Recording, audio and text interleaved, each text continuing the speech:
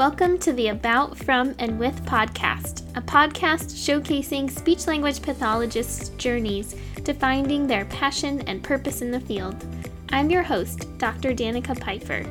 In each episode, we'll learn about, from, and with SLP clinicians and researchers as they share their experiences, advice, and expertise.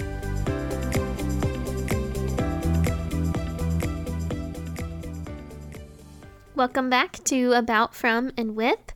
Today I'll be talking about preparing for first round screener interviews for faculty positions.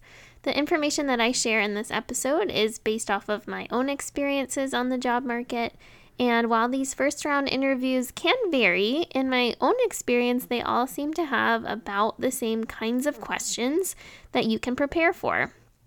Let's start off with just talking about the invitation to a screener interview. So after you've submitted your applications, the waiting game starts. From talking with my friends and colleagues, it seems like most universities start scheduling their first round interviews anywhere between 2 and 6 weeks after their application deadline. However, I did experience one case where I applied for an October 30th deadline and I wasn't contacted about a first round interview until late January because the school's application system actually had a glitch in it, and so they didn't have the ability to actually view my application until January. So all of that to say, don't be surprised if the wait is longer than that 2 to 6 week period after the deadline, especially if the deadline is close to the end of the fall semester. Searches pause over the holidays in most cases, which delays this process. Typically, the search chair will be the one that emails you an invitation for a virtual first round interview, and they usually give you a few possible dates and times to choose from. I did receive one first round interview invite by phone though from a search chair, so know that that could happen to you. That was a big surprise when I answered by phone, and they asked right away what day and time I was available, so I really wasn't expecting that, so know that that can happen. They'll typically give you the length of time for the interview when they reach out, which in my experience could be anywhere from 15 minutes to 45 minutes or so. Usually the interview will be conducted by the full search committee or some of the search committee members. If the interview is held virtually, they're often recorded for members of the search committee to watch later if they couldn't attend.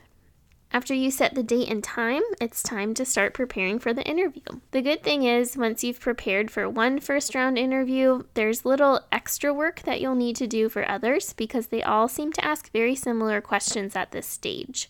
What I would recommend doing though for each school individually is reading through their department's website and learning more about the programs that they offer, and if they post it, reading through their strategic plan. These are good things to touch on in the interview if you can and you have the opportunity to show that you've really done your research. This might make you stand out from other applicants. I suggest finding a system for preparation that works for you, whether that's typing out your answers or writing them down, writing some bullet points down, and then really rehearsing those out loud several times. You may even want to get feedback from your mentors or other colleagues about some of the things that you have identified to talk about, and this can really help you feel more confident when you're going into the interview.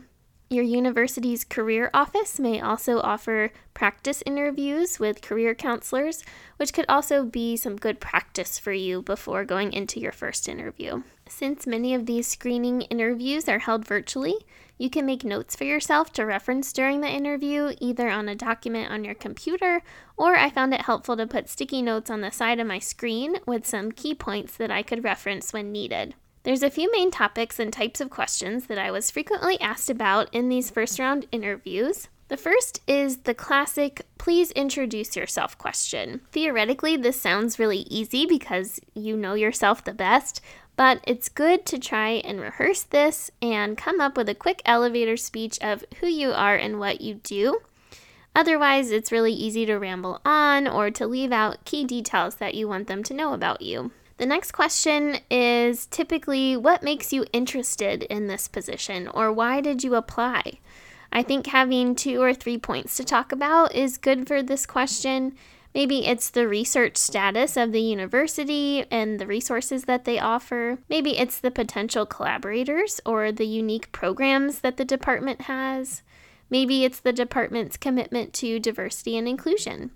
This is really one place where you can make your research about the department come into play, and this could be an opportunity to highlight how you have investigated the department and highlight some of the things that you've learned about it.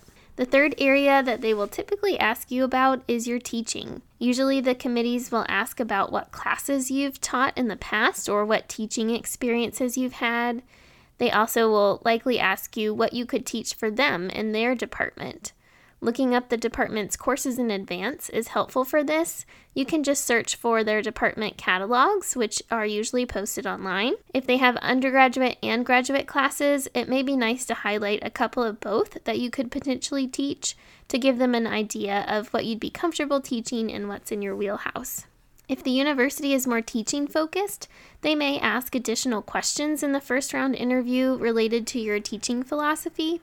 I think it's smart to prepare those kinds of questions for interviews for more teaching intensive positions and be ready to talk about some key points of your teaching philosophy. The next area that you can expect to be asked about is your research. This will likely be a very broad question, something like, tell us about your research. For me, I always wondered how long this response should be. I think you want to be concise, but also clear about what kind of research you do, what area of research this is in, and what kind of research methods that you use, mixed methods, qualitative, etc.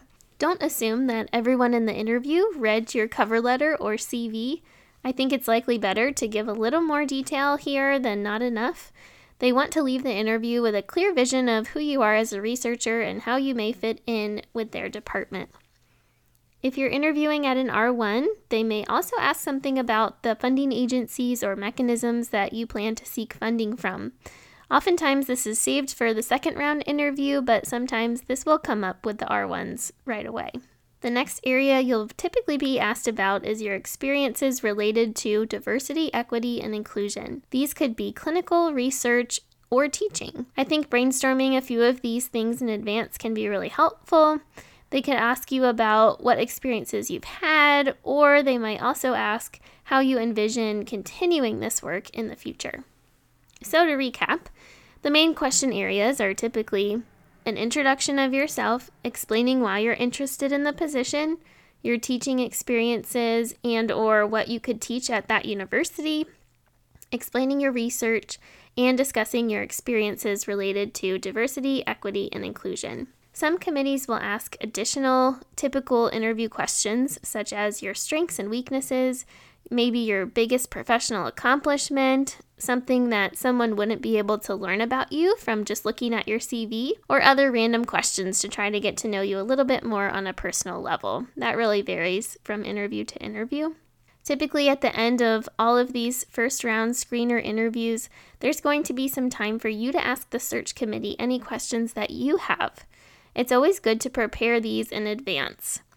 I think it's smart to try to make these questions things that you could not easily find on their website. Some things I have asked are about mentoring or support that they offer for new faculty members in the department, any changes in the department that they anticipate in the next few years, or more information about something I read about on their website or I've heard about their department. For your own sanity, it's good and totally fine to ask what their anticipated timeline is for next steps. If you're not asked to the next round, you usually won't hear from them again until after someone has signed a contract for this position, or never. So it's helpful to know their timeline so you know that they've likely moved on to the next round without you, and then you can focus your energy elsewhere.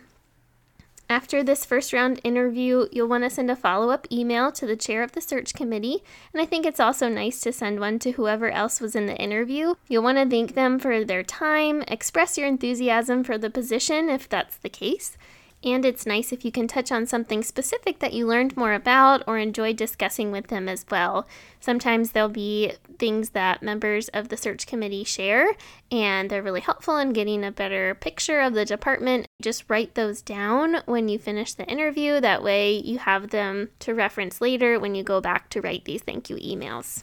That's it for this episode. I hope you find these tips helpful when you prepare for your first round interviews. Good luck! Thank you for tuning in for another episode of About, From, and With. If you haven't already, be sure to follow the podcast so you'll be notified of new episodes when they come out. I'd also love if you could take a quick second to leave a review of the podcast to help others find it. You can follow me in the podcast on Instagram at danicapfeiffer.slp or on Twitter at aboutfrom_with. Until next time, stay humble and kind.